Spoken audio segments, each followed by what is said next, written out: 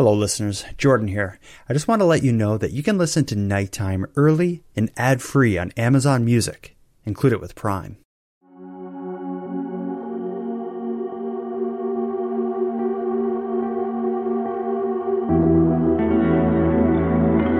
You are tuned to the Nighttime Podcast, focused on the fringe of Canada. As our cities grow and expand into the surrounding forests, it may appear as though we're carving into virgin land never tended to by human hand.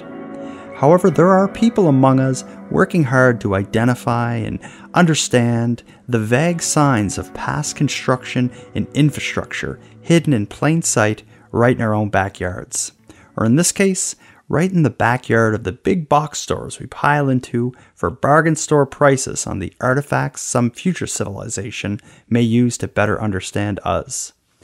The focus of tonight's episode will be on the Bayers Lake Mystery Walls, an archaeological site in Halifax, Nova Scotia that has stumped historians and archaeologists alike since its discovery just over 25 years ago.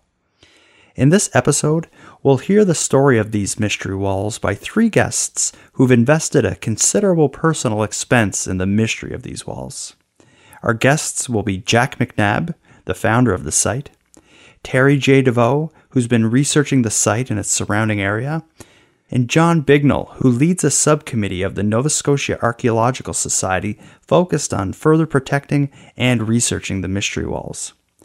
During this episode, we'll discuss the site, its modern discovery, what's known about its history, and what's being done today to better understand and protect it.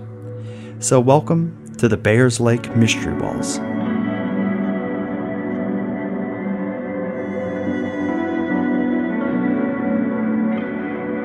Tucked away inconspicuously, just footsteps away from a major shopping and business park, the Bayers Lake Mystery Walls sit moss-covered, just out of sight behind the tree line that abuts the roadway. The site itself is an enigma. In the most basic terms, the Bayers Lake Mystery Walls is an area containing several stacked stone structures of unknown age, use, or origin. Educated guesses put the original construction sometime between the 16th and 17th centuries, during the early settlement of Halifax. As far as the theories on the site's purpose, that ranges from the more grounded ones, like military or agricultural origins, to the more mysterious ones, like the site being a witch's burial ground, a Knights Templar treasure cache, or having some relationship with the long-fabled Oak Island treasure site. As far as the layout of this site, its largest structure, and the one from which it gets its name, is a 150-meter-long wall built using mortar-free stacked stone. This wall, which is just over 4 feet tall and just under 4 feet thick, is built following a winding path along the crest of a natural cliff line that divides the area from the nearby business park. Where the wall creates a line rather than an enclosed space, it's hard to think of a practical agricultural or farming purpose for the walls. However, this would make for an ideal defensive structure, as from behind the wall, looking off the cliff, you're met with a panoramic view of the area's surrounding lakes and what in the modern day is a business park. That said, a search of the historical records doesn't uncover any property lines, military fortifications, or any reason for such a wall to be built on the site. Now, despite the 150-meter-long wall giving the site its name, there are several more equally enigmatic structures in the moderately forested area immediately behind these walls. The other most significant site is what's referred to as the five-sided structure. This area, to me, looks like an ancient building's foundation, again built using mortar-free, stacked stones about waist-high and equally wide. If it is the foundation of a building, several of its features are quite puzzling, first being its shape. A five-sided foundation would have to support a non-usual building design. Next, this structure has a wide opening in one of the five sides, which would be an unusual feature for a building foundation. Further complicating that is the fact that the structure is built on on-level bedrock, making the foundation's floor slanted and uneven. And lastly, within the five-sided structure is a separate, fully enclosed stacked stone square. This area could possibly be used as a cellar for domestic purposes or an ammunition storage area if the building's original use was military. Now, aside from the 150-meter wall and this five-sided structure is the site's third mysterious construction. This one I've always called the Stairs to Nowhere. It's basically a set of stone stairs that climb a steep rock-faced cliff roughly 20 feet high. When one climbs the stairs, you enter an area devoid of any obvious reasons to go up there. So basically, they're stairs to nowhere. The only thing of possible significance I've been able to find there is an odd rock feature embedded into the stone you're standing on that many refer to as the snake due to its appearance as resembling a coiled snake. Geologists have looked at this anomaly in the stone and have said it's a natural rock formation and not something man-made. Although, to the untrained eye, I admit it's quite unusual looking. Now, to me personally, what's even more impressive than the Bears Lake Mystery Wall's physical structure is the feeling one gets standing amongst such age-worn mystery. Describing the mood of the site with words is difficult. It's hard to convey the feeling you get when you pass some of the least magical places our society has to offer, like Walmart and Burger King, and step into the woods such a short distance away only to be faced with ancient, mysterious, moss-covered stone structures that some forgotten, nameless people constructed for a purpose long lost to history. The contrast is incredible, and it really goes to show that despite the monotony of our modern world, there are mysteries waiting to be unearthed just below our noses. Now, I'll let that be my segue into my discussion with Jack McNabb. He's a former resident of Halifax who now lives in Austria. Jack is the man personally responsible for the site being brought to the attention of the public, as just over 25 years ago, when he happened upon the area, he knew it was something special, and he went right to the press with it.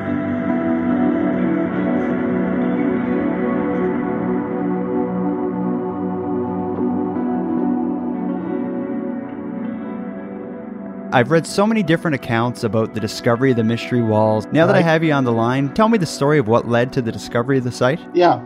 Well, I'll try to keep the first part short in the sense that I moved from Truro, Nova Scotia, where I grew up, in 1985 to Bedford, Nova Scotia. And I had a carpet cleaning business. Because of the carpet cleaning business, I could be, down Lawrencetown in the morning cleaning carpets, and I could be in Peggy's Cove cleaning carpets in the afternoon, and then back in Sackville. So I was just all over the place all the time, every day. I got interested in the woods. And when I was driving around, I'd always be looking at the rocks and the trees. And I got wondering, I wonder where the Mi'kmaq people lived in the woods. I wonder if I could maybe see some of their, evidence of them being in there. So this created the first thing going in the woods. And I was having some issues over the chemicals from carpet cleaning that was causing some problems. And I needed more fresh air. So I'd go into the woods here and there and everywhere. And then you may be aware that I discovered some stone carvings that didn't look like Mi'kmaq. And then I discovered some foundations, some, 1800 foundations in around Bedford and Sackville. And then I got very interested in finding foundations, stone foundations. For whatever reason, it led to that. I wanted to see if I could find more. And I was constantly going into surveyor shops, photo places over in Burnside, businesses that were specialists in that field of aerial photographs. And I went into one place one day, was talking to the guy, and he said, "What are you interested in?" And I said, "I'm looking for stone walls." And then he said, "Well, I'll tell you where there's stone walls. I know exactly where there's stone walls." And this was the beginning. And of course, it's the now Bears Lake Industrial Park, right? But it wasn't a park then, really. There was some buildings and businesses there, but it was like a wilderness. Okay, and when was this? What year? This was 1990, so this was after being in Bedford in the area for 5 years. So in 1990, on a wet day, I went up to the Bicentennial Highway, and because I couldn't get in it from the other side, there was no roads like we have now. So I pulled up on the side of the highway where it turns down, going, so you could go to Peggy's Cove or going around. But I was right on the Bicentennial. So then I went into the woods, and it was a real wet day. And I went in, I couldn't find nothing. I was a bit discouraged. I knew where the spot was. In the aerial photographs, you couldn't see the walls. It was just nothing but trees. So that was my first attempt. I went here, there, zigzagged, everything. And then I came back again on a second time. Same results. I couldn't find it. And then the third time I went in, I was discouraged. Once again, wet. As you may realize, in the woods, when it's wet, you really get wet. Yes. So I went in down these slopes. I was really discouraged. And I was wondering, this guy was misleading me, was it even significant walls or anything? Then I turned around and I looked up and I said, wow. I was looking up at the walls, at one portion of the walls, looking away from Burnside towards the Bicentennial Highway. And then I came up and I just couldn't believe my eyes. I said, what's going on here? Like, really, this is big. I was in another world altogether. It was the biggest high I think I ever got in my life. I just couldn't believe it. So then I crawled up to where the walls were and I found one section and I started following it. This would be, I think, the opposite end, where the foundation is, the little house foundation. Yeah. Well, it'd be further down the other end of the wall where it peters out. So I started following it there and I kept walking and walking. And then I come to that big natural stone formation that's there. You have to walk over top of that to come down to the other part of the walls. Well, when I was up there looking down, I couldn't believe my eyes to see another section of this walls. So then I came down, I followed that, and I was just astounded. And it's not clear to me right now as to when I found that 5-sided foundation. I don't know if I found it that first day or another time when I went in. But when I did find that, my mind was just totally blown. I couldn't believe it.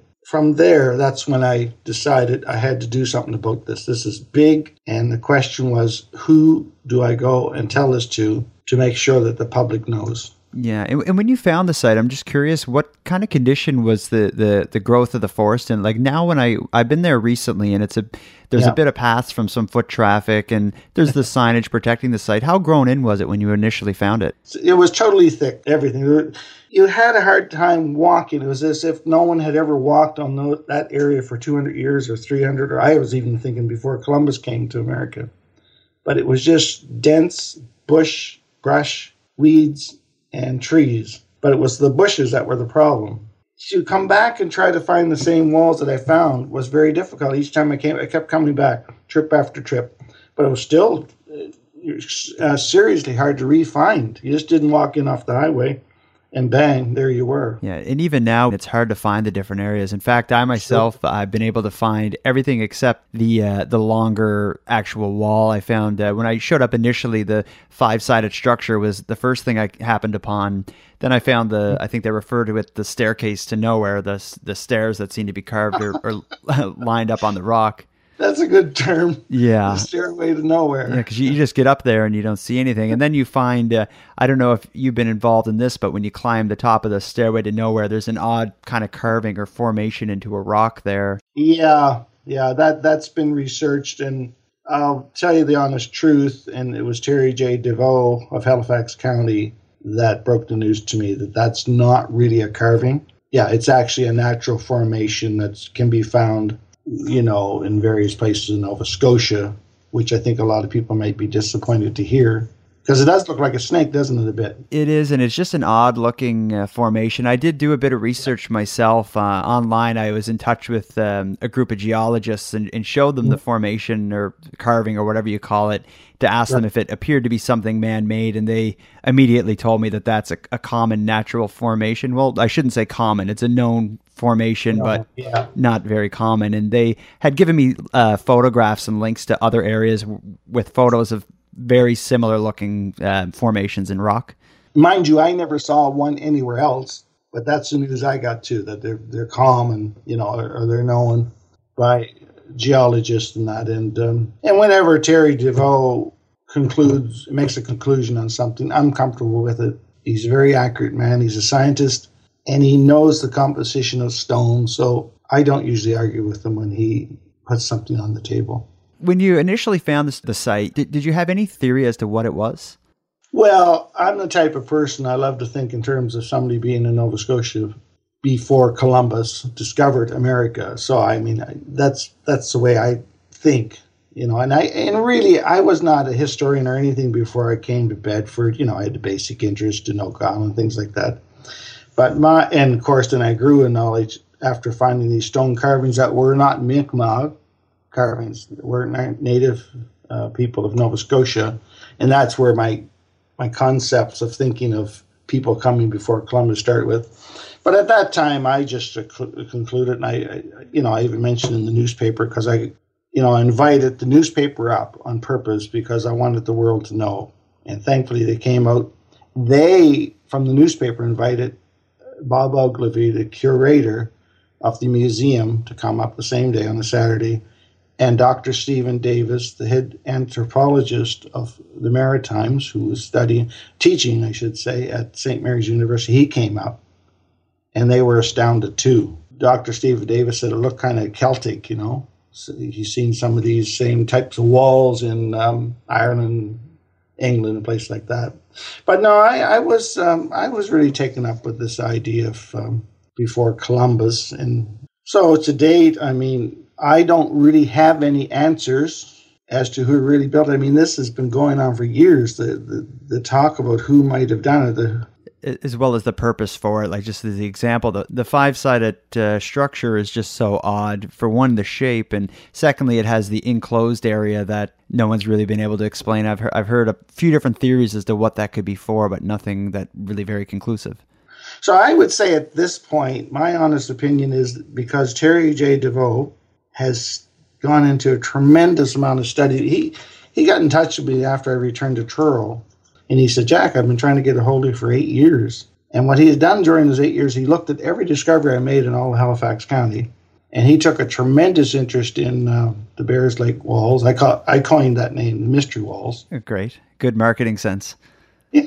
Well, I tried to think things out because I knew I had one shot to put it before the public, and I had to get it as right as I could, but not to say that I thought it was a certain thing. But the thing with Terry, he discovered in that area, he discovered things way bigger than the Mystery Walls.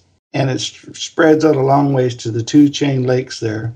And I think this is public knowledge, because I wouldn't talk about it if I didn't think so. Terry's given talks around the city about my discovery and showed pictures and everything. But he's discovered roads and other things. And they're not so visible to the naked eye as the Mystery Walls themselves. But he shows you clearly how there was water ducts and things. So whatever decision Terry J. DeVoe makes, I'm going to go with that. The highest confidence in his insight. He's got it down to a real science. And I think what's most incredible is to think that there's a site like that in the center of the shopping district, Bears Lake. I think will be a surprise to a lot of people to hear that there's something that's that mysterious, that has archaeologists and scientists stumped. And on top of that, it involves a carpet cleaner who in his spare time is looking for old foundations and finding stones. The whole story, I just don't know why there's not a movie about this yet.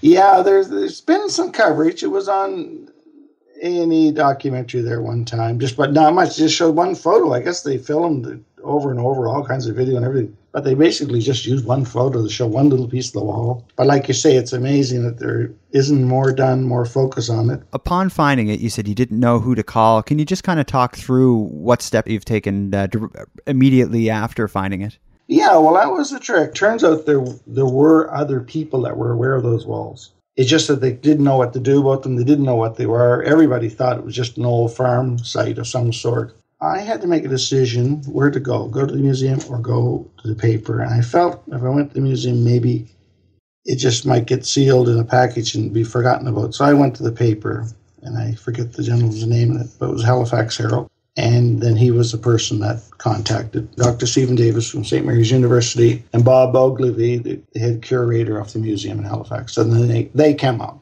We were all there together. And everyone was astounded. Well, Bob Ogilvie, he decided we'll put it under the Nova Scotia Special Places Act. And that's when it was done, that day, basically. And it still remains there to this day. Unfortunately, and as you may be aware, there's been a very serious damage done to the five-sided stone foundation. Someone rebuilt that. Some individual went in there and reconstructed it, put all the stones back in the place where he thought they should be. But unfortunately, he's done such damage to it, it can't be reconstructed the way it probably originally was. he's got it in the right order. It didn't damage just the shape of it, but it's just very serious. I have read of that, and that's why there's so much concern to bring publicity to the walls for fear of just people getting involved. I've also read some news reports of vandalism on the walls. Some people had knocked a lot of the rocks off the actual wall. I think in Halifax, the Coast newspaper. And there was a lot of rocks off even when I found it that were probably done by nature, over the years, possibly. I don't know. And that area is getting swallowed up by development as well. But it's unbelievable. But I think if I hadn't gone to the media with this, those walls would have been gone long ago.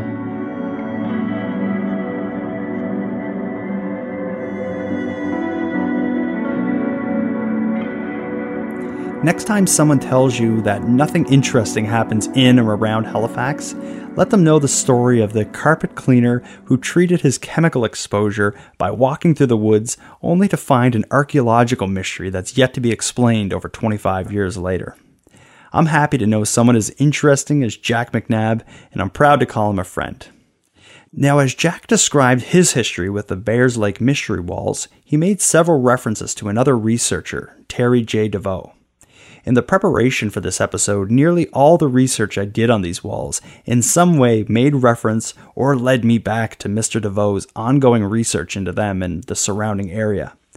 Jack McNabb was kind enough to get me in touch with Terry, and Terry was generous enough to give me some time to ask him some questions about his work trying to crack the mystery of the Bayers Lake Mystery Walls.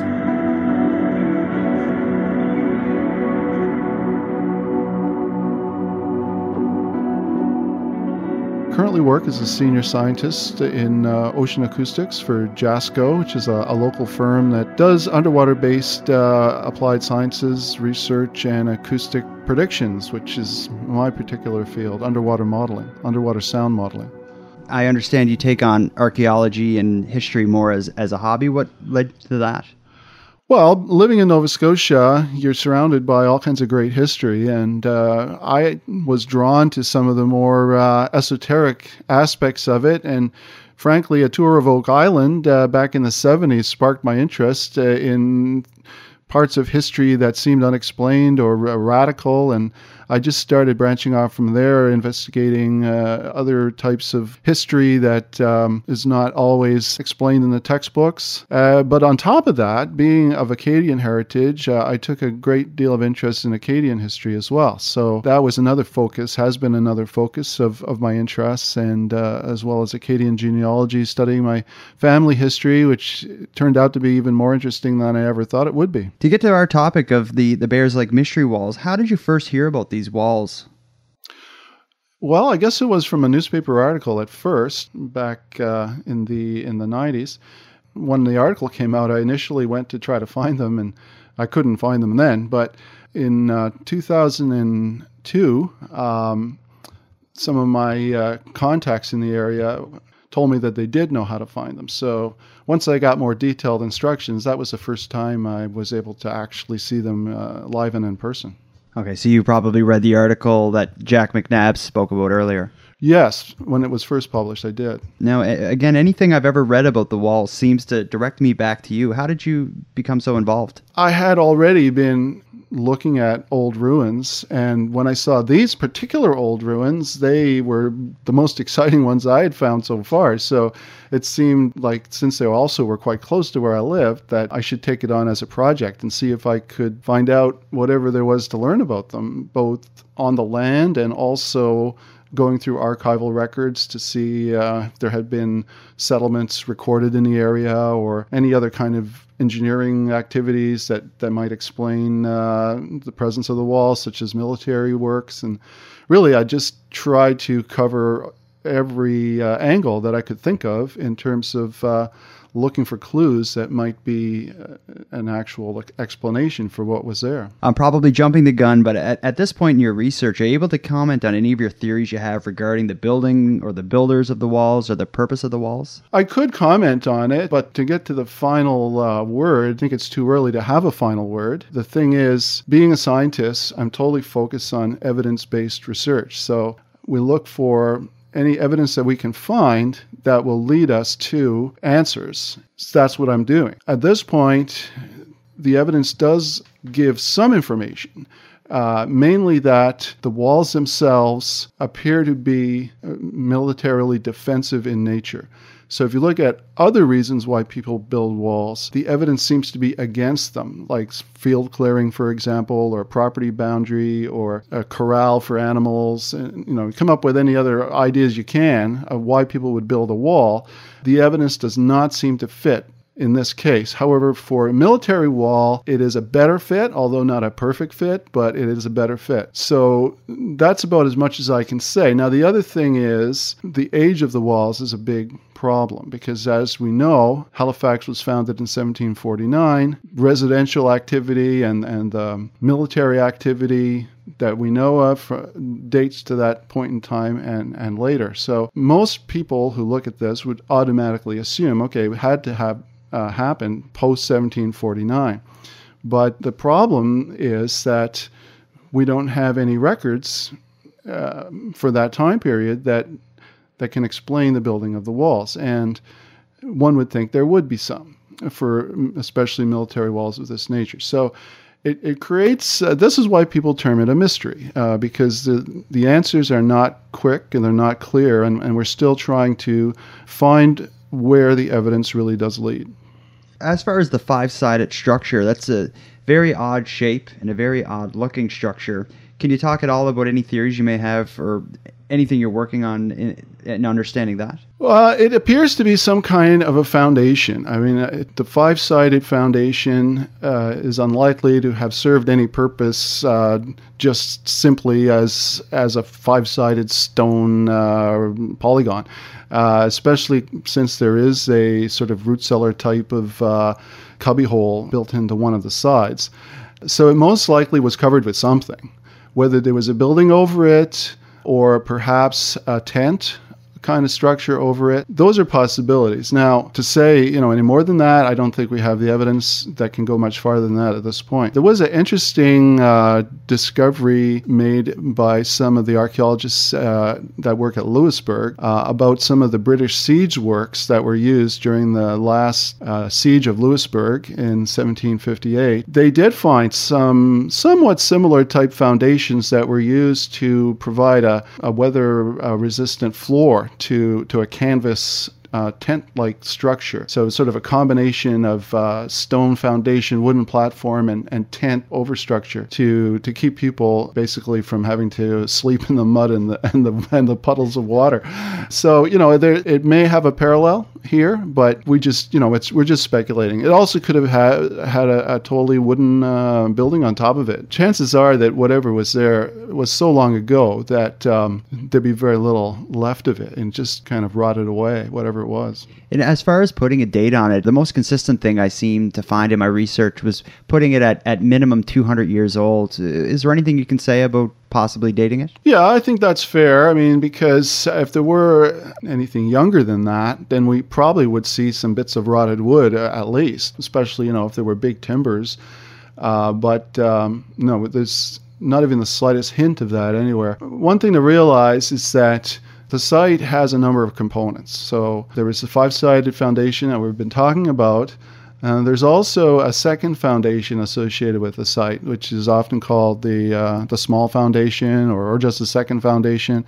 That is probably a more complicated ruin. There's evidence that is the more recent structure on the site. It actually shows up on some maps from the early 20th century, sort of as like a building icon on some of the early mapping. There are also quarries nearby that are known to have been worked in the early 20th century. So one possible angle is that it was some kind of a hut related to the work that was being done in the quarries at that time. And you can also still trace the outline of what appears to have been a square foundation that would have supported a building.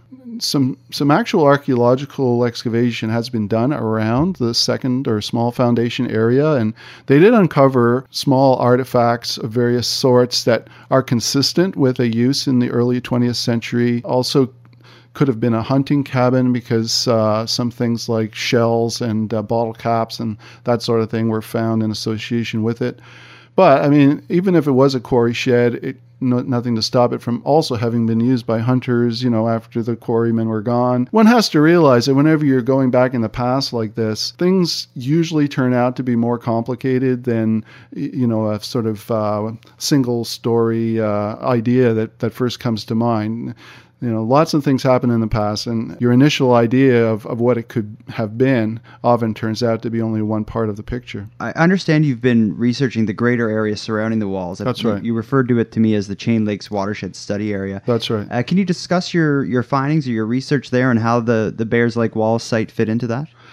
Right. Well, my idea at first was having fairly thoroughly combed the area around the walls themselves in terms of just looking for other walls or other foundations or quarries, which there are quite a few quarries, and roads, which again, there are quite a few roads. It became evident to me that if this is part of something big, and I didn't know whether it would be or not, then it would have to be connected to more stuff like foundations of living quarters or some other type of engineering works, like if it was a mine perhaps, or there were more roads. So that's why I began to look for those things. The whole area, one of the good things about it is that it was set aside, most of it was set aside in 1846 as a watershed. So it is a protected area. It's the property of the Halifax Water at this point.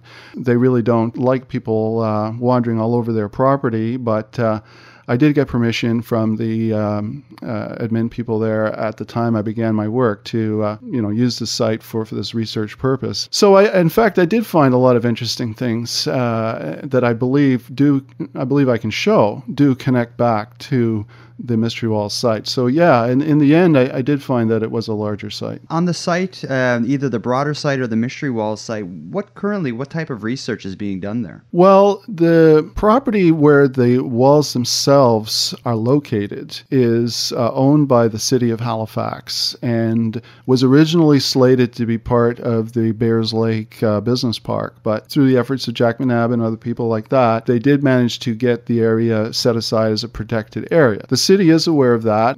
To my knowledge, the city is currently working on a management plan for the historic site. So the idea is to not only protect the site from development, but also to make it a place where people can visit and have interpretive panels and have it available to the public. But in parallel with that is to do some serious archaeological research to try to find out the real story as to when these walls were built and by whom.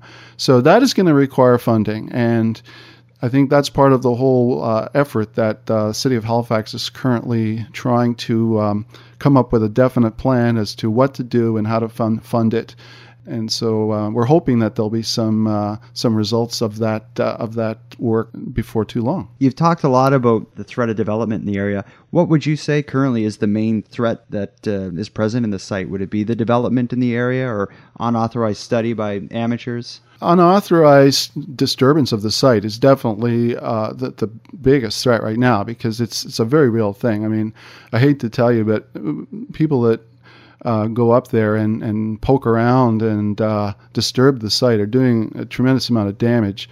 That is very real. Development is encroaching. The newer buildings are getting closer and closer, which, although the newer buildings do not, so far as we know, actually damage the archaeological potential, nevertheless, it does take away a lot from the aesthetics of it, in the sense that the newer constructed buildings are now well within the site of the old ruins. So it takes away a lot of the ancient feel of the place. When I first saw it, it was totally lost in the wilderness, whereas now it feels like it's just a little pocket, oasis of wilderness surrounded by big buildings. Yeah, I'll admit it. I visited the site myself, and I was surprised to park in what looked like any office building and see it so close to the road. But what is being done today to enhance the protection of the site? You've mentioned the city of Halifax has been working on stuff, but how does the day-to-day look for that?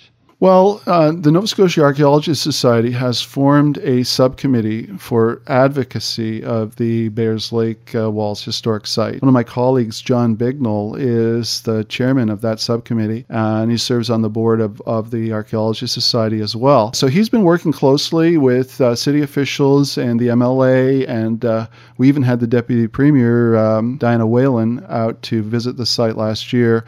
I can't really tell you exactly what's happening on a day-to-day basis, but I know these folks that I just mentioned are definitely on task, and they're certainly working on it. Hopefully, we'll get some results on that. Now, Terry, is there anything else you'd like to say about the site, or any other interesting facts or details you'd like to share? Well, I mean, I just want to emphasize that in any study like this, there's a lot of things that are super interesting to someone like me. Not all of them will be connected right back to the Bayers Lake Mystery Walls, and it's actually a real challenge to sort it out and to figure out what parts are connected and which ones are not. So I've found networks of old roads, for example. So some of the roads appear to lead back to the Mystery Wall site, and other ones don't.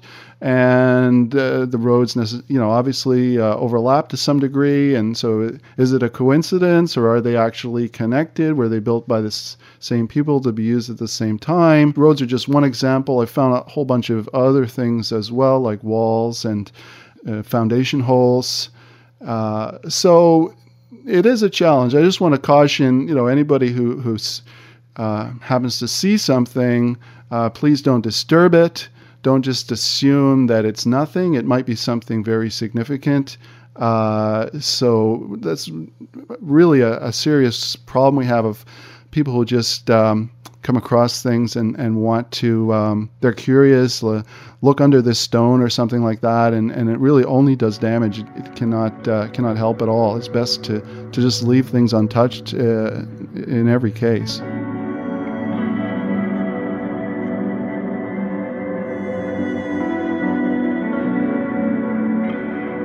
After speaking with Terry, I'm beginning to think that Bayers Lake Mystery Walls have met their match. Before we conclude this episode, I want to take a moment and include some statements surrounding the delicacy of the Mystery Walls and the steps being taken to protect them. As I've learned during the production of this episode, there exists a subcommittee within the Nova Scotia Archaeological Society tasked with the protection and preservation of these mystery walls. I reached out to the chairman of the committee, John Bignell, and invited him to share some of his thoughts on the site and the efforts being made to preserve them.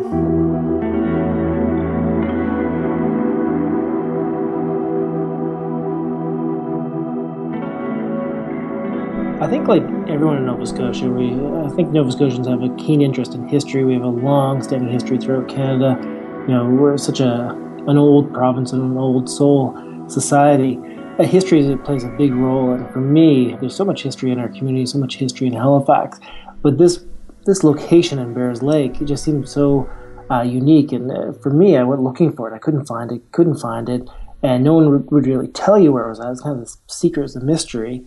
And I spent a lot of time trying to figure out why and who, and lots of articles, lots of information. And finally, one day when I came across it after spending pretty much the whole summer trying to find this location, and found this amazing ruins. The site was just opened up more questions than answers. And from there, it just kind of became a point of interest for me. I started reading more articles, trying to find people that were interested and keen on this location. But a key moment happened for me was when damage started occurring.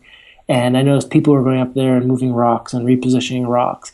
And just the volume of people, because of the nature of the internet, they would find a picture, or they find a comment on Reddit or a comment on Twitter, and then people would go looking for it. It became easier and easier as development encroached on the site throughout the 90s into 2000, that people were able to find it a whole lot easier. And there's one article I read, I think it was on a Yahoo group, and someone had gone up there with a metal detector and found a medallion and found a bunch of significant artifacts. And I tried contacting this person saying, listen, I'm not interested in getting in trouble. I'm not interested in pulling you down to the Nova Scotia Museum or taking you down to the police station. I just want to know what you found exactly. and how deep, some information, because I think it could have very much dated the location. The person removed the post and disappeared, and by all means, that was gone forever. So was it real? Was it not real? But to find the object that he was referring to would be quite significant. Well, my involvement, when I started looking at kind of stakeholders and who can I get to help me protect this area, with all this damage being done, more traffic going there, people going there with metal detectors, not realizing that was a protected site, for me, it became kind of a passion, a desire to look after this site. I joined the Nova Scotia Archaeological Society, went to them saying, what can we do? What should be done? And where do we start? And like most groups, people are busy, people are focused on other things. A lot of political maneuvering that was happening within the group, within the government, within the city. And it really had a lot of, roadblocks and challenges. I worked professionally as a paramedic, so I had no background in this field. But I had a passion for history and a passion to try to figure out what was going on. And when I started looking at what needed to be done and talking to people, I found that we needed to form a group. We needed to look after this area. And that's where I said, let's bring all the people that are interested, all the people that are emailing me, people that are keen, people that are passionate about this site, and form a subcommittee that is going to specifically look at this site and try to figure out what we can do for it. And that's really where this group, the subcommittee, formed. We brought professionals, we brought experts, we brought, just general people that are passionate together in one table saying, well, where do we start? And the first idea was, well, we need to talk to the landowner. The problem comes in, Halifax owns the land. It's their property, their area, but Nova Scotia government actually governs it, so they control what can be done on it. So you have two levels of government that need to work together to make sure that they understand the value, understand the need, and then approve it. So we need the landowner to go, yeah, it's okay to put that shovel there. And then Special Places Act go, yeah, it's okay for you to put that shovel there. And the two of them agreeing on a course of action.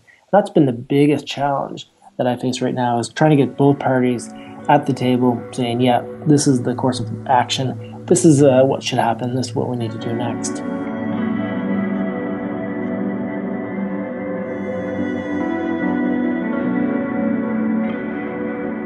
I want to thank Jack, Terry, and John for taking the time to share this incredible story with me, and more importantly, for their tireless efforts towards all things Bayers Lake Mystery Walls.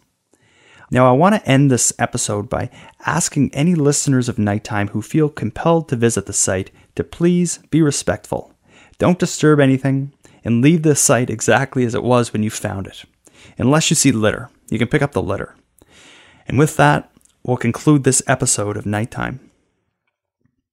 If you're interested in hearing more content, please check out the Nighttime Patreon group, where for $1 a month, you can support the show and access supporter-exclusive bonus content, such as exclusive videos, bonus audios, and prior episodes that are no longer available in this main feed.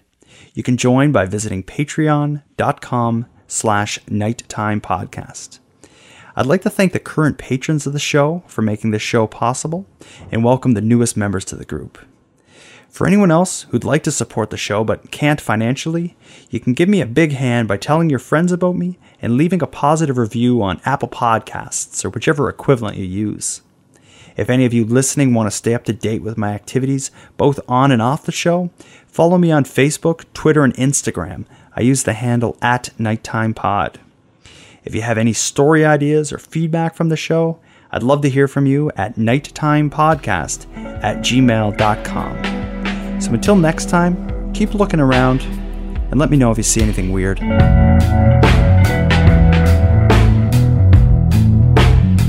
The Nighttime Podcast is written, hosted and produced by Jordan Bonaparte. Copyright Jordan Bonaparte.